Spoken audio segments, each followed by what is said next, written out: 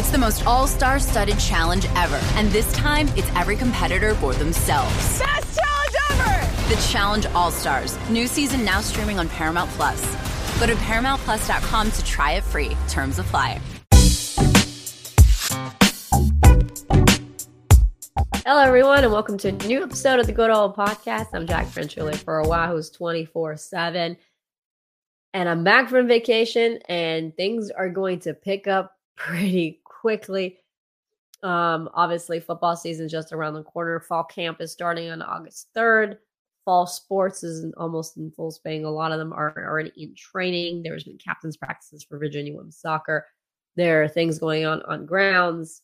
And obviously, Virginia men's basketball is heading to Italy this month. So a lot of things to talk about. Although I was on vacation last week, I did manage to get to Charlotte, North Carolina for ACC Kickoff, where, yes, the big talk was realignment. And if you listen to what the ACC Commissioner Jim Phillips said, I mean, his speech was everything's great in the ACC neighborhood. And they're trying to close the gap in revenue by, trying to figure out other options to reduce their revenue gap between ACC and other conferences. But it's not all sunny in a neighborhood when it comes to ACC, and a lot of people didn't really think that opening remarks for Phillips did its job. And it's funny to me that a few days later, he was saying about everything's good in the ACC, and a few days later, Big Ten's Commissioner Kevin Warren came out and says that the Big Ten is not done expanding. So, in sum up, realignment chaos will continue for the foreseeable future. Nothing is set in stone. Things are still fluid. So, obviously, we'll monitor that. And I'll probably do a focused on a realignment episode in the next few weeks here. But I'm not going to focus it on this episode because we have a lot to get to. One of those is talking about what Virginia football players and Elliott said during ACC Kickoff, but also have a special guest.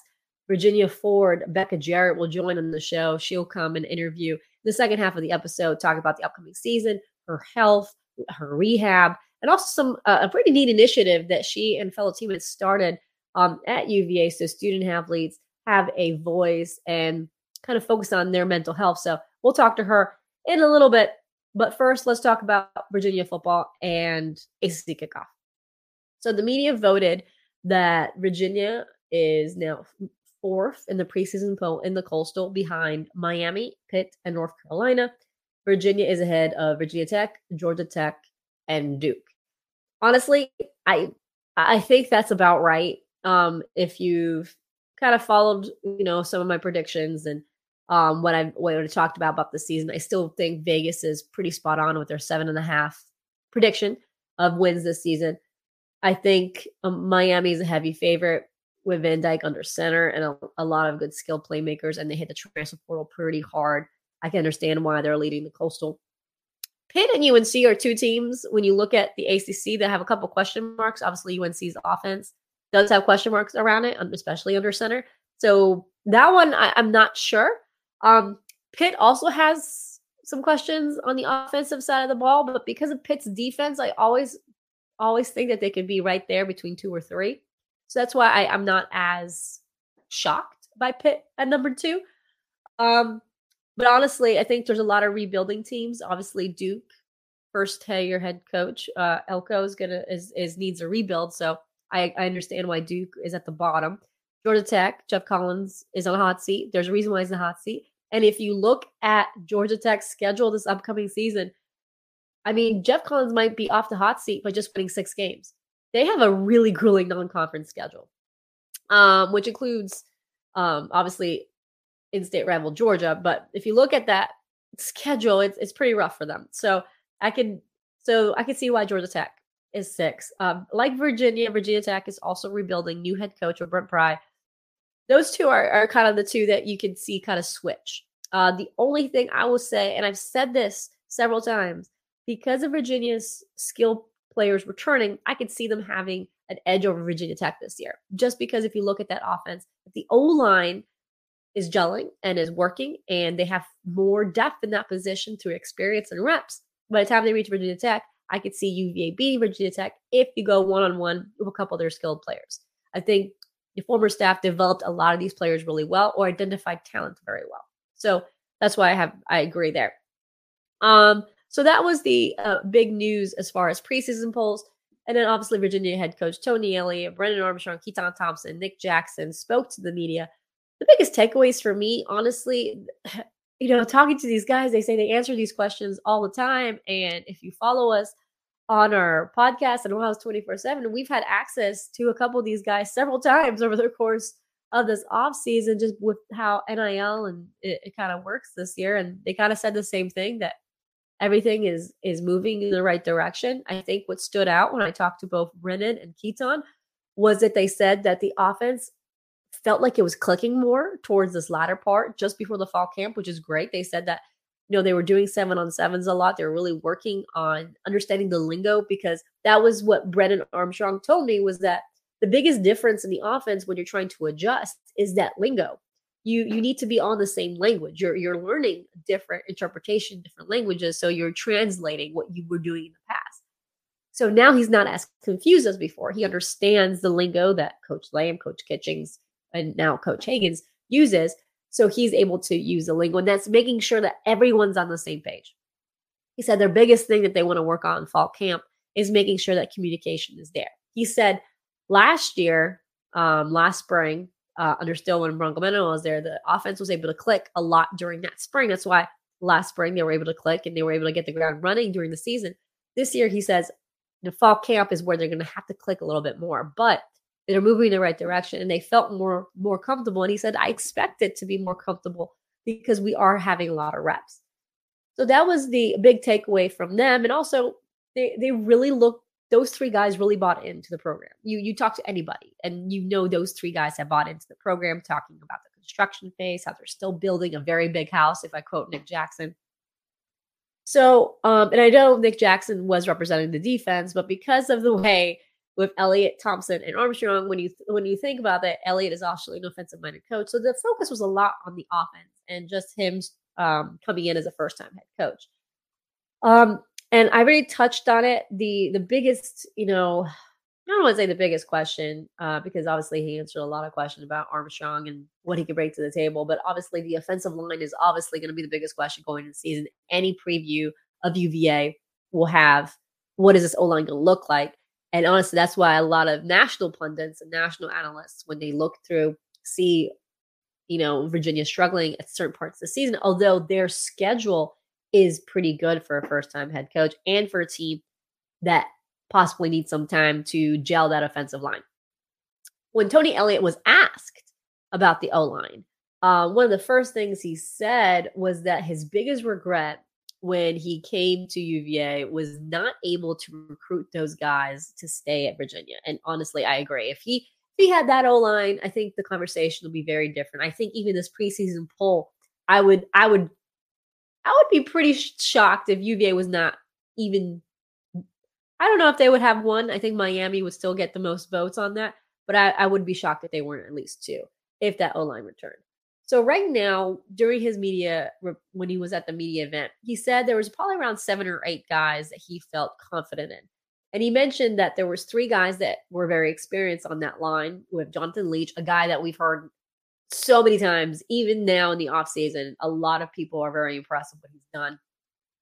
Logan Taylor, he's one that we didn't really see much in spring because he was coming off an injury. So he was limited in the spring. And then Derek Devine, again, didn't play in the spring game because he was injured, but he was a person that we heard quite a few times during the spring that, was a guy to watch during the fall. So you have those 3 guys that have some experience. And then you got John Paul Flores, who was mentioned by Elliott as a possible guy that can come and help and contribute early. And then Justice Johnson at center. And then other guys that have done a good offseason is Charlie Patterson and Noah Josie. They both transformed their bodies, according to Elliott, and they really worked hard in the offseason. So that's going to be the question in the O-line. And again, we're going to have Coach 2J available to us in the media on Thursday, so we'll be asking his thoughts on the offensive line. But I think that is the biggest question, and that's obviously what we took from the ACC kickoff. So a lot of a lot of optimism among those guys and how this offense can click ahead of the season. So, again, we'll have Virginia coaches available for the meeting on Thursday, and then August 3rd is when fall camp starts. But football is not the only sport on ground starting. Virginia women's soccer is another sport gearing up, and one player excited to be back in training for the first time in 11 months, forward Rebecca Jarrett. And she joins us in the show here to talk about not only the upcoming season, but also a cool initiative called Uncut UVA, which is a site where student athletes can use their voice and talk about whatever they want. And they do personal essays, personal videos. So she comes on the show to talk about her rehab, the upcoming Virginia women's soccer season, and also the initiative of Uncut UVA. So we'll be right back. Welcome back to the Good Old Podcast. I'm Jackie Franchuli for Wahoo's 24/7. And like I teased earlier in the show, we have a special guest, Rebecca Jarrett from UVA Women's Soccer. Becca, thank you so much for joining us today. No problem. Thanks for having me. I'm happy to be here. And it's nice to have you here on on the week that you received some great news. You are clear to play again. First time in 11 months that you're training with your team. How fantastic is that? It's so exciting. I was actually house sitting for my professor this week, which was kind of funny. So we were walking his dog, and I got a text from our athletic trainer, and I was with Haley Hopkins, who's also on the team. And I was like, oh my God. She was like, what? I was like, I can play, which was kind of funny and super exciting. But yeah, it's incredible. I think I kind of forgot during the rehab process that I was like rehabbing for something, because 11 months is a long time, and you kind of lose sight of what's all the way at the end, in the early stages. But it's awesome. How did it feel to put on those cleats and head out there with your team? It's like, again, you just like forget that that's even a possibility. I think at the very beginning of rehab, I was like, I'm never going to play again. Like, a year is such a long time. I think I was on crutches for 7.5 weeks post-op because I also had a meniscus tear. So the first couple of months, it was like, oh, soccer is so far out. Like, I'm never wearing cleats again. So I think like this week, especially getting to not only put them on, but to like train and play and be involved in some of the things we have going on is like unbelievable. I kind of forget, like I said, that was even going to happen. So it's been awesome, and it's so exciting, and my team is great. So it's been a good week so far. It must have been so frustrating. I know every injury is frustrating because you have to sit on the sidelines, and like you said, you're sitting on the sidelines for almost a year.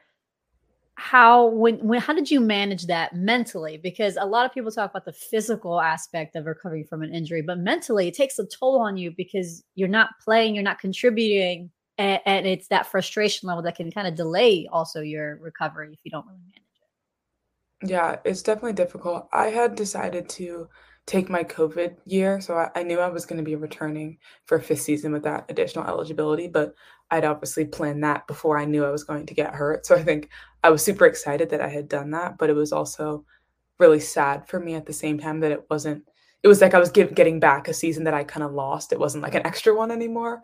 So that was kind of a hard transition to kind of think about, but I was lucky that I did have that extra year. I think I struggled a lot on game day, just being at the beginning, I was sitting up in the press box because moving around the field was just too difficult being on crutches and being very immobile. So I would go to the pregame meal with the team, and then I would leave, and then I wouldn't come back until probably 10 minutes before the game, go up to the press box, sit with my parents and a couple other people, watch the game, and then I would leave again. So I wasn't really involved. At the very beginning, I wasn't even going in the locker room because getting up and down the stairs and in the elevator and all of that at Klockner was so difficult. It was logistically impossible. So it was like I was a complete fan. I had no involvement with our team at the very, very beginning. And then as I moved forward a little bit and had some more mobility, I was still going up in the press box. So I was still removed from the team, but I would come down at halftime, and it would take me like 10 minutes just to crutch my way out of the press box, get in the elevator, go down the stairs, go around the back of the stadium, get in the locker room. By the time I got there, it was like, okay, go back up. So I wasn't super hands-on in that phase. I was also doing my rehab during team training because it was hard for me to manage my schedule. My schedule was super tight in the fall, and it was really not optimized for an injury. So I was not going to practice. I was not present in the games. I was in and out of my own kind of stuff during meetings and things like that. So I was very removed, like just from a social standpoint from the team. I would go multiple days without seeing some of the players, which is like unheard of because we spend a lot of time together. So that was really difficult for me. Also being that immobile, I had to rely on a lot of people. I couldn't drive for almost 8 weeks. I couldn't walk and hold something at the same time, being on crutches for 7.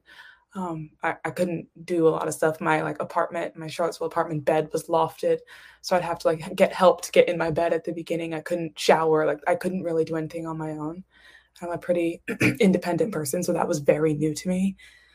So I had to learn pretty quickly to like be okay with that, which was really hard. And I wasn't used to it. So I think there were a lot of things I didn't think would happen or you don't really foresee. Of course, you don't think you're ever going to get hurt. But when you do, I think you think, I'll just conquer the physical part. Yeah, it's not going to be fun, but you get through it. But there were things that kind of came up throughout the course of it, especially in that early phase that I was not mentally ready for or expecting just because it was so new. I've never been hurt before ever. So a lot of new things came at me pretty fast. It's a long road when you're trying to manage, like you're talking about as a student athlete, your schedule's already pretty set with everything going on. With an injury, you have additional rehab and all the other stuff that you have to deal with. When you're doing all this, I don't want to say how grateful, but at the same time, when you folks see on Virginia Athletics how they're focused on mental health and adding a third sports psychologist too, do you feel like you had that mental support, that mental health support during all this because of the additional? Completely. 100%. So at the very beginning when I couldn't drive, I would have one of my friends, whether it was a teammate or someone else, pick me up from my apartment in the morning, take me to training grounds to do my morning rehab session. I would sometimes, if I didn't have class, so Monday, Wednesday, Friday, last fall, I didn't have classes. I just had class Tuesday, Thursday, which again, when you're not hurt, that's great because you can knock it all out, go to all 4 classes in one day, go to practice and go home, and it's great. When you're hurt, it's not great. So I would get dropped off on Monday morning, go to my morning rehab session, and then I would go to the locker room and sit in the locker room all day because I didn't really want to have someone else pick me up, bring me back home, and then pick me up again. So I'd stay in the locker room all day, do my homework, and then go back to training into the athletic training room, do my evening or like afternoon kind of rehab session, and then have someone pick me up and bring me home. So I was spending 10 hours at training grounds, which again is not what I was used to. And I think after a while, this sort of like monotony of that routine started to really wear on me. So I started going to see one of our sports psychologists here and just kind of like talking through the things that I was feeling. Because it is a lot I have great friends and great family members, but that is a lot to kind of put on them and ask them for advice when it's uncharted territory for them too. So I was very grateful that I had someone to go to. And at the beginning, I didn't really know what I was walking into, to be honest. I was like, I just need to speak to somebody. I'm just going to go. And then as I kind of got into a routine with that and was going at my peak, sometimes twice a week for, months, I'm so grateful to have had that and to have found that fit. And I think that's another thing that you kind of take for granted is that you might not mesh well with everybody. So I felt very lucky in knowing that there were multiple people that I could talk to. And if for some reason, the vibe wasn't right of that session, I had other places I could go. Luckily for me, it was a perfect fit. And I am so grateful to Jason Freeman, who I spoke with in that phase. And I still continue to see him sometimes. In fact, we see him this week. But I can't even fully articulate how huge that was for me to have somewhat of an outsider, if that kind of makes sense. He's obviously very involved with Virginia Athletics, but it's not a teammate, it's not my parents, it wasn't my close friend, but someone that I trusted and was still involved in my sort of Virginia ecosystem was huge. And we're going to touch about what to look forward to women's soccer season, but I want to kind of bounce off this mental health and all the stuff that's been going on behind the scenes at UVA, because you're part of a student athlete organized site called Uncut at UVA.com, which is when student athletes come on and tell stories. And a lot of topics do talk about mental health and student athletes. How important is it to have an outlet like this for student athletes to share stories like this? And you are a major part of it. It's huge. I think if I had to pick my favorite thing about my time at UVA, I'd put Uncut pretty high up on that list. I think especially now it's all the more timely. I think we're in the middle of somewhat of a mental health crisis with student athletes. And I think to have a space that you feel comfortable and welcome to talk about something that is not related to your sport is really powerful, and it is still quite rare. And I think being students ourselves, you get a different vantage point from people, and we give everyone the right to back out at any point. So you could come to us with a story, have the whole thing written, and the night before it's going to be published, say, I don't want to publish anymore. You're more than welcome to do that. And we've had people do that before, but I think just that experience of coming to your peers with an experience, with a story, or even if it's something really light and uplifting, like we had one of the girls who's on our team, Cam Lexo, talking about her newfound passion for American Sign Language, and that is like her thing. Like she took a class here a couple years ago. Now she's like absolutely loves it, and to have her be able to share that with people that don't know her was a really cool thing for her to be able to do. So, on that end of the spectrum, it's just like a cool thing to share something that you're really passionate about that's not your sport with people that know you because of your sport. On the flip side, I think it's very comforting and sort of cathartic to be able to write down and share and talk with another person who you might not know super well. We have a team of editors who are great, who kind of facilitate that communication throughout the whole sort of writing process. I think that process is huge for some people, and I feel very lucky that we've been able to put together a team of people that make people feel that comfortable, because it's not easy, especially when some of these stories are super heavy. When you're 20 years old, you have your own life going on, your own sport, your own things, and someone's coming to you and telling you about something that's deeply personal to them. It's a privilege, but it is a lot of pressure to kind of manage that relationship. And I think the people we have on our team have been so incredible, and I am so honored to have helped bring that to UVA and facilitate that top to bottom, that whole process. Yeah, you are the co-founder with Lacey McCormack, also the creative director. How did you guys kind of come about making this site? Who did you have to approach at UVA to kind of get this started? Yeah, so I'll go back about a year and a half. So Lacey and Lachlan Ryan, who are both members of the women's soccer team with me, approached me about possibly helping them get this started. And it started with them because one of Lachlan's friends was involved at the UNC chapter of Uncut, which is the original one, started a couple of years back. And it spread to a couple other schools. I know Duke has one, Virginia Tech has one, Northwestern has one. Quite a few schools have them. So it's kind of spread since starting at UNC. But the UNC girl that Lachlan knows approached her and asked, would you be interested in getting this started at UVA? And Lachlan was super excited to, but at the time she was a first year and she was like, I don't know anything. I don't know anyone. Let me see if I can kind of recruit some people and see, and I'll get back to you. So she spoke to Lacey, who was also super invested and loved the sound of the project, but there was still a lot of question marks. So after a little bit, they started to get the ball rolling. They reached out to me to kind of help them, push it forward. And I was honestly super grateful that they asked me and that they thought I'd be capable of helping them. It was definitely harder than I thought it would be out the gate. This was pre-NIL, so we weren't trying to, have people's eligibility taken away because they wrote a story with us. So, there was a compliance component that we had to kind of get ironed out. There was just a logistics component and sort of like a media relations component. I'm sure, we can't just ask to interview people, casually text them like, hey, you want to, there was some red tape in that sense. So we had to kind of figure out what our process was going to be there. We had to recruit a team of people to join us on the back end because the three of us, especially being all on the same team, have the same schedule. So if one of us is busy, we're probably all busy. So recruiting a team of people that, one, care about what it is that we're doing and want to be involved, but also kind of have the right skills. I think the three of us worked quite well together as a 3-person sort of team where I lack, they pick up, and vice versa. But it was far too much to do as just a 3-man team. So we recruited both student athletes and non-student athletes. And I think our first ever team, was an incredible mix of people. We had maybe just under half of them were non-athletes. So people that would have never met each other otherwise. And I think that was a really cool thing. With a very interesting range of talents. We had photographers and videographers and editors who were super involved in the writing process, people that are more PR focused that were super great at reaching out to the necessary parties. So we put together a really great team. And that took us about a year before we ever published anything.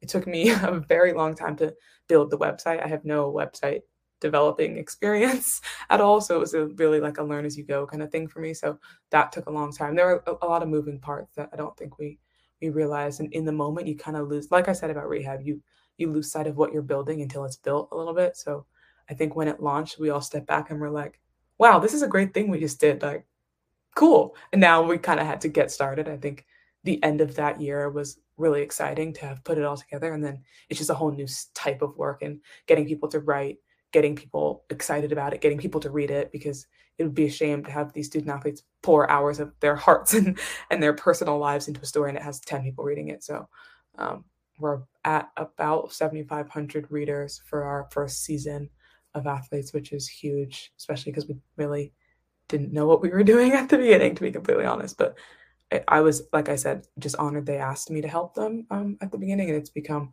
like I said, probably my favorite thing that I've ever been involved in at UVA or been a part of. So happy that they did. And actually, if you're watching us on YouTube, I put the link to Uncut down at the bottom of the screen, uncut@uva.com. If you're listening to our podcast, this will be available on Wahoo's 24/7. So you click on the link so you can send over there so you can check out the site. You can also support the site by donating. If you click on the More button up top, just click support us and you can donate there. You can also send a note or something as well. So just so everyone knows exactly where this is, Rebecca, so that. Thank you. Yes, please check us out. Yeah, no problem. And actually, you touched on this. How does these things change with name, image, and likeness? Because there's not much red tape anymore.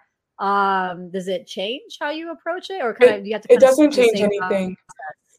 It's the same process for us. We don't generate any revenue. So like you point out, we are entirely donor funded. I did apply for us to be a CIO, which is UVA speak for club, a contracted independent organization. So we are like a registered school club. So we can get funding from the university through like the Dean of Students office. So to maintain our sort of like operating costs, pay for the website, pay for some of the like management tools. We use a platform called Asana to like manage the stories and manage people and things like that. So that's where all the money goes to. Any surplus money that we generate, we donate. So we did a fundraiser for the Hidden Opponent a couple months back that we donated just over $2,000 to them. So we don't keep any money. We don't generate revenue. So there's no NIL. We don't place ads or anything like that on the site. So there's no real NIL problems for us. But at the very beginning, we had to make sure that our processes were right, that it wasn't going to at least appear to be something that it wasn't. Because like I said, we don't generate any revenue or anything like that. And kind of speaking of name, image, and likeness, obviously it's a brand new world the last year. As a woman student athlete, as a female student athlete, how has it changed the game for you? What are your feelings of NIL? I think when it first dropped, I think when it first became a possibility, it was like a manic, crazy, like, oh my God, everyone has to do X, Y, and Z right now. And I think now we're kind of settling into it a little bit more. And I think in the early days of it, people exclusively thought, I'm either going to become an influencer on Instagram or I'm not going to do anything. And I think people have slowly kind of realized there's a ton of other things that you can do. If you're someone that really wants to be hands-on with kids, you could host a camp. I don't think that was top of mind in the early days. So I'm glad that at least in my sort of network of people at UVA and beyond are kind of moving more into settling down on what it is that they actually want to do. So that's a positive. I think on the more negative end, I think sometimes in the same vein, people don't really know what's out there for them. I've been relatively selective, not to say that people are, breaking down my door, because they're not, but I've been pretty selective about what I want to do in the very early stage of it. Like that first semester, I think I maybe did 2 things sort of NIL related, and I have things that I care about and would be happy to engage in, things that are just not for me. And I think as a woman, it's important as a male student athlete, as anyone in this space, important to know what it is that you want to do, so you don't just say yes to everything and spread yourself super thin, or start doing stuff that you don't care about or that doesn't really align with your values or what it is that you want to do. And I think for me personally, being a woman and being a woman of color, and I like young people, I've gravitated more towards things that are like speaking engagements for young women, or something that's like more mentorship oriented over brand deals and things like that. Not to say that I wouldn't do that, and that I haven't done that, because I have done things like that. But I think for me personally, I feel like I'm in a unique position to be a positive figure in young people's lives. And I think if there are ways that can be sort of facilitated for me, I would jump at, and I have jumped at those kinds of opportunities, at least me personally. I think that's a really cool thing, especially, like I said, as a young woman, as a young Black woman. I think that's a really cool opportunity that not everybody gets. Yeah, I think a lot of people forgot that you couldn't do that before NIL. I think people automatically assume it's about cars and money and franchise deals and forget that you couldn't even talk to a little girl's soccer team, or you couldn't mentor stuff like that. You had to go through so much red tape. You couldn't even use your name to raise money for a charity. Yeah, So that opened a lot of doors, like in that respect. it did. And I think that's something that, again, like I said, for me, the first NIL thing that I ever did was a positive body image seminar. I want to say that was in December. I have no concept of time. But back then, I've spoken at a seminar with a couple other student athletes. Deanna Ordonez and Cam Lexo and Laurel Ivory were 3 people on my team who also participated in that. Something like that would never be possible. And yes, we were paid for it, but I would have done it for free. But I just think those sorts of things you don't think about as being an NIL deal. And I think it's almost a little uncomfortable to call it that, because those sort of relationships and that setting of young girls and their mothers and us is such a like intimate space that we just didn't have access to, and that wouldn't have been what it was if it wasn't for NIL. And maybe we could have done something like that, but it would have to be structured in a way that strips us of kind of ourselves a little bit. And it's hard to get the word out that we are going to be doing something that's personal and related to us as the people we are, not as 4 women soccer players, without being able to say that you're a soccer player, because you lose that connection of who you are and what you do a little bit. And a lot of the girls that came to that event are girls that I know are fans of our team. I see them at Klockner on Thursday and Sunday. So that is a really cool thing to be able to do. And some of them I've never seen before and I may never see again, but I know some of the people that were there, and some of the young girls have been to our camps since that we've had, our team runs residential and clinic summer camps. I've seen those girls that I met then at those camps. I've seen them at games. So I think that's a really cool, like I said, opportunity that pre-NIL was just impossible. Or maybe it was possible, but it was logistically a nightmare that you just don't do it. So it's awesome. Yeah, I think a lot of people didn't realize how much a student athlete couldn't do before NIL. Sometimes you couldn't even do a work study because it was very, very difficult to manage everything. So yes. So NIL has there's some negatives to what NIL we're seeing with NIL, but there's definitely a lot of positives that we're also seeing. Sure. And you talked about those girls being at Klockner. You're going to be at Klockner again. I know we talked about early in the show. How excited are you for the upcoming season? How do you feel like this team chemistry has grown in the last few months when you used to be able to see? I think the one good thing, or maybe we shouldn't use the word good, but the one positive or silver lining about playing during the pandemic is that everyone got that year of eligibility. So it is impossible, or pre-COVID, it was unheard of to have basically the same team play 2 years in a row, just because people obviously grow up and move on and move to the next stage of their lives. You're in college typically for 4 years, give or take, red shirts and injuries and things like that.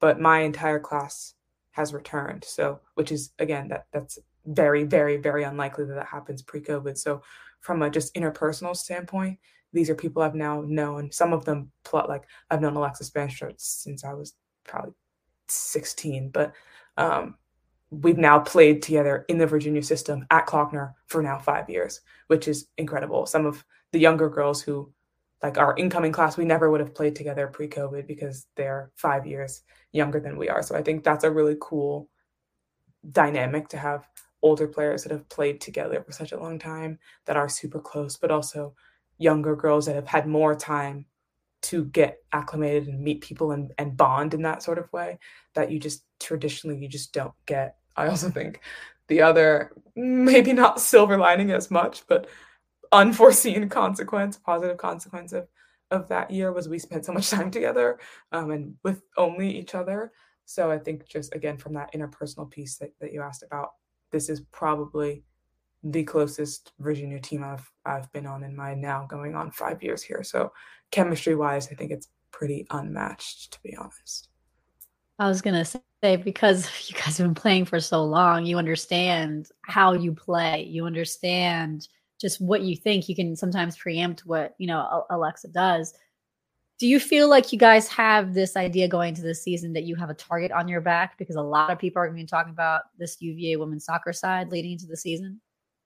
I don't think it's necessarily about having a target on our backs. I think Virginia historically is always an incredible program. I think people, I would like to think at least, respect our program and respect kind of what we have going on over here. So I think no more than any other year. And like I said, everyone got that year back. So there are of course other teams in the ACC and beyond that have that same positive culture and have that connection of 5+ years playing together. So I don't think that's necessarily an advantage, but I will say for us, our standards are very high, and the goals that we have every year, or at least every year that I've been here, are always very high.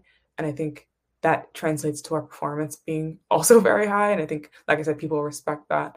But I don't know. I don't know. I think like every year it's very difficult to sort of gauge where everyone's at until you're in the thick of it. And by the time that rolls around, it's too late to care about what other teams kind of have set up and what their plans are, because that's just not the focus, or at least not if that's not the focus here. So it's a little hard to answer just because, things change in a given year, and we try and focus pretty closely on what our goals are and what we have kind of going on over here. And obviously you're training now for the season. The season is coming really, really quickly. You're probably working on match fitness right now as you're just coming back to training, but what are some of the key things that you want to, as a team, to do before that first match? I think right now it's just a matter of like getting all the pieces in the right place. Like we have a pretty big team because of that. On the one hand, it's great that we have a full class staying, but then on the flip side, we have an incoming class of 6 girls. So that swells the team up a little bit artificially. So we have a lot of numbers, a lot of moving parts, a lot of things kind of going on, having a much bigger roster. So right now, it's just a matter of getting everyone on the same page, because 30+ players is a lot, and that's not typical of a Virginia team to be as big as it is. So that's just kind of a new layer of stuff to figure out and to manage. But I think we've been doing really well at that in this sort of like preseason phase that we just have captain's practice. I think this has been one of the better ones I've seen, again, in my time here, at least, just from a consistency standpoint. And I think our team's always very competitive, and that's one of the key things I think that makes Virginia historically a great women's soccer program, is that everyone is very competitive in that kind of way. So I think right now it's just a matter of, again, figuring out sort of what works, what doesn't, how our style is going to evolve with new players. We always kind of have our core principles of how we play and what we want to do. But right now it's just figuring out sort of how we fit into that, adjust it if needed, and kind of move into the actual preseason. It's coming around pretty soon, starting August 1st, and then get into the games and off we go. Well, I'm glad that you're starting to go and you're all cleared. That was the first thing you told us when we got on this call before we start recording, was that you were just excited about that. So I'm happy for you, Becca. Thank you. Thank you so much. And obviously, again, I'm just going to say this again because they do so much great work. So again, it's uncut at uva.com. So again, these are student athletes telling their own stories. They're more than student athletes. So I really recommend you guys heading over to that site and reading and watching what they do. It's a lot of great stuff. And I'll be adding the link to our comment session on our YouTube and also putting it on our site on Wahoo's 24/7. So Becca, thank you so much for joining us today. Thanks for having me, and thanks for listening. And thank you so much, Rebecca, for joining the show. It's always nice to have other sports represented apart from football and basketball, especially women's sports. So nice having her on here. And I love the idea of having student athletes just having a voice. That's something that I wanted to do on this podcast too. So it's nice that they have Uncut UVA. Again, all that information is on our site and on the YouTube comment section if you want to check it out as well. So again, a lot of stuff is happening on grounds. Not only fall sports is gearing up, we'll have Tony Elling and assistants available to media on Thursday. And then we will also start coverage for fall camp on August 3rd. So make sure you stay with us. But for today, and for Rebecca Jarrett, and for me, hope you guys have a good rest of your week.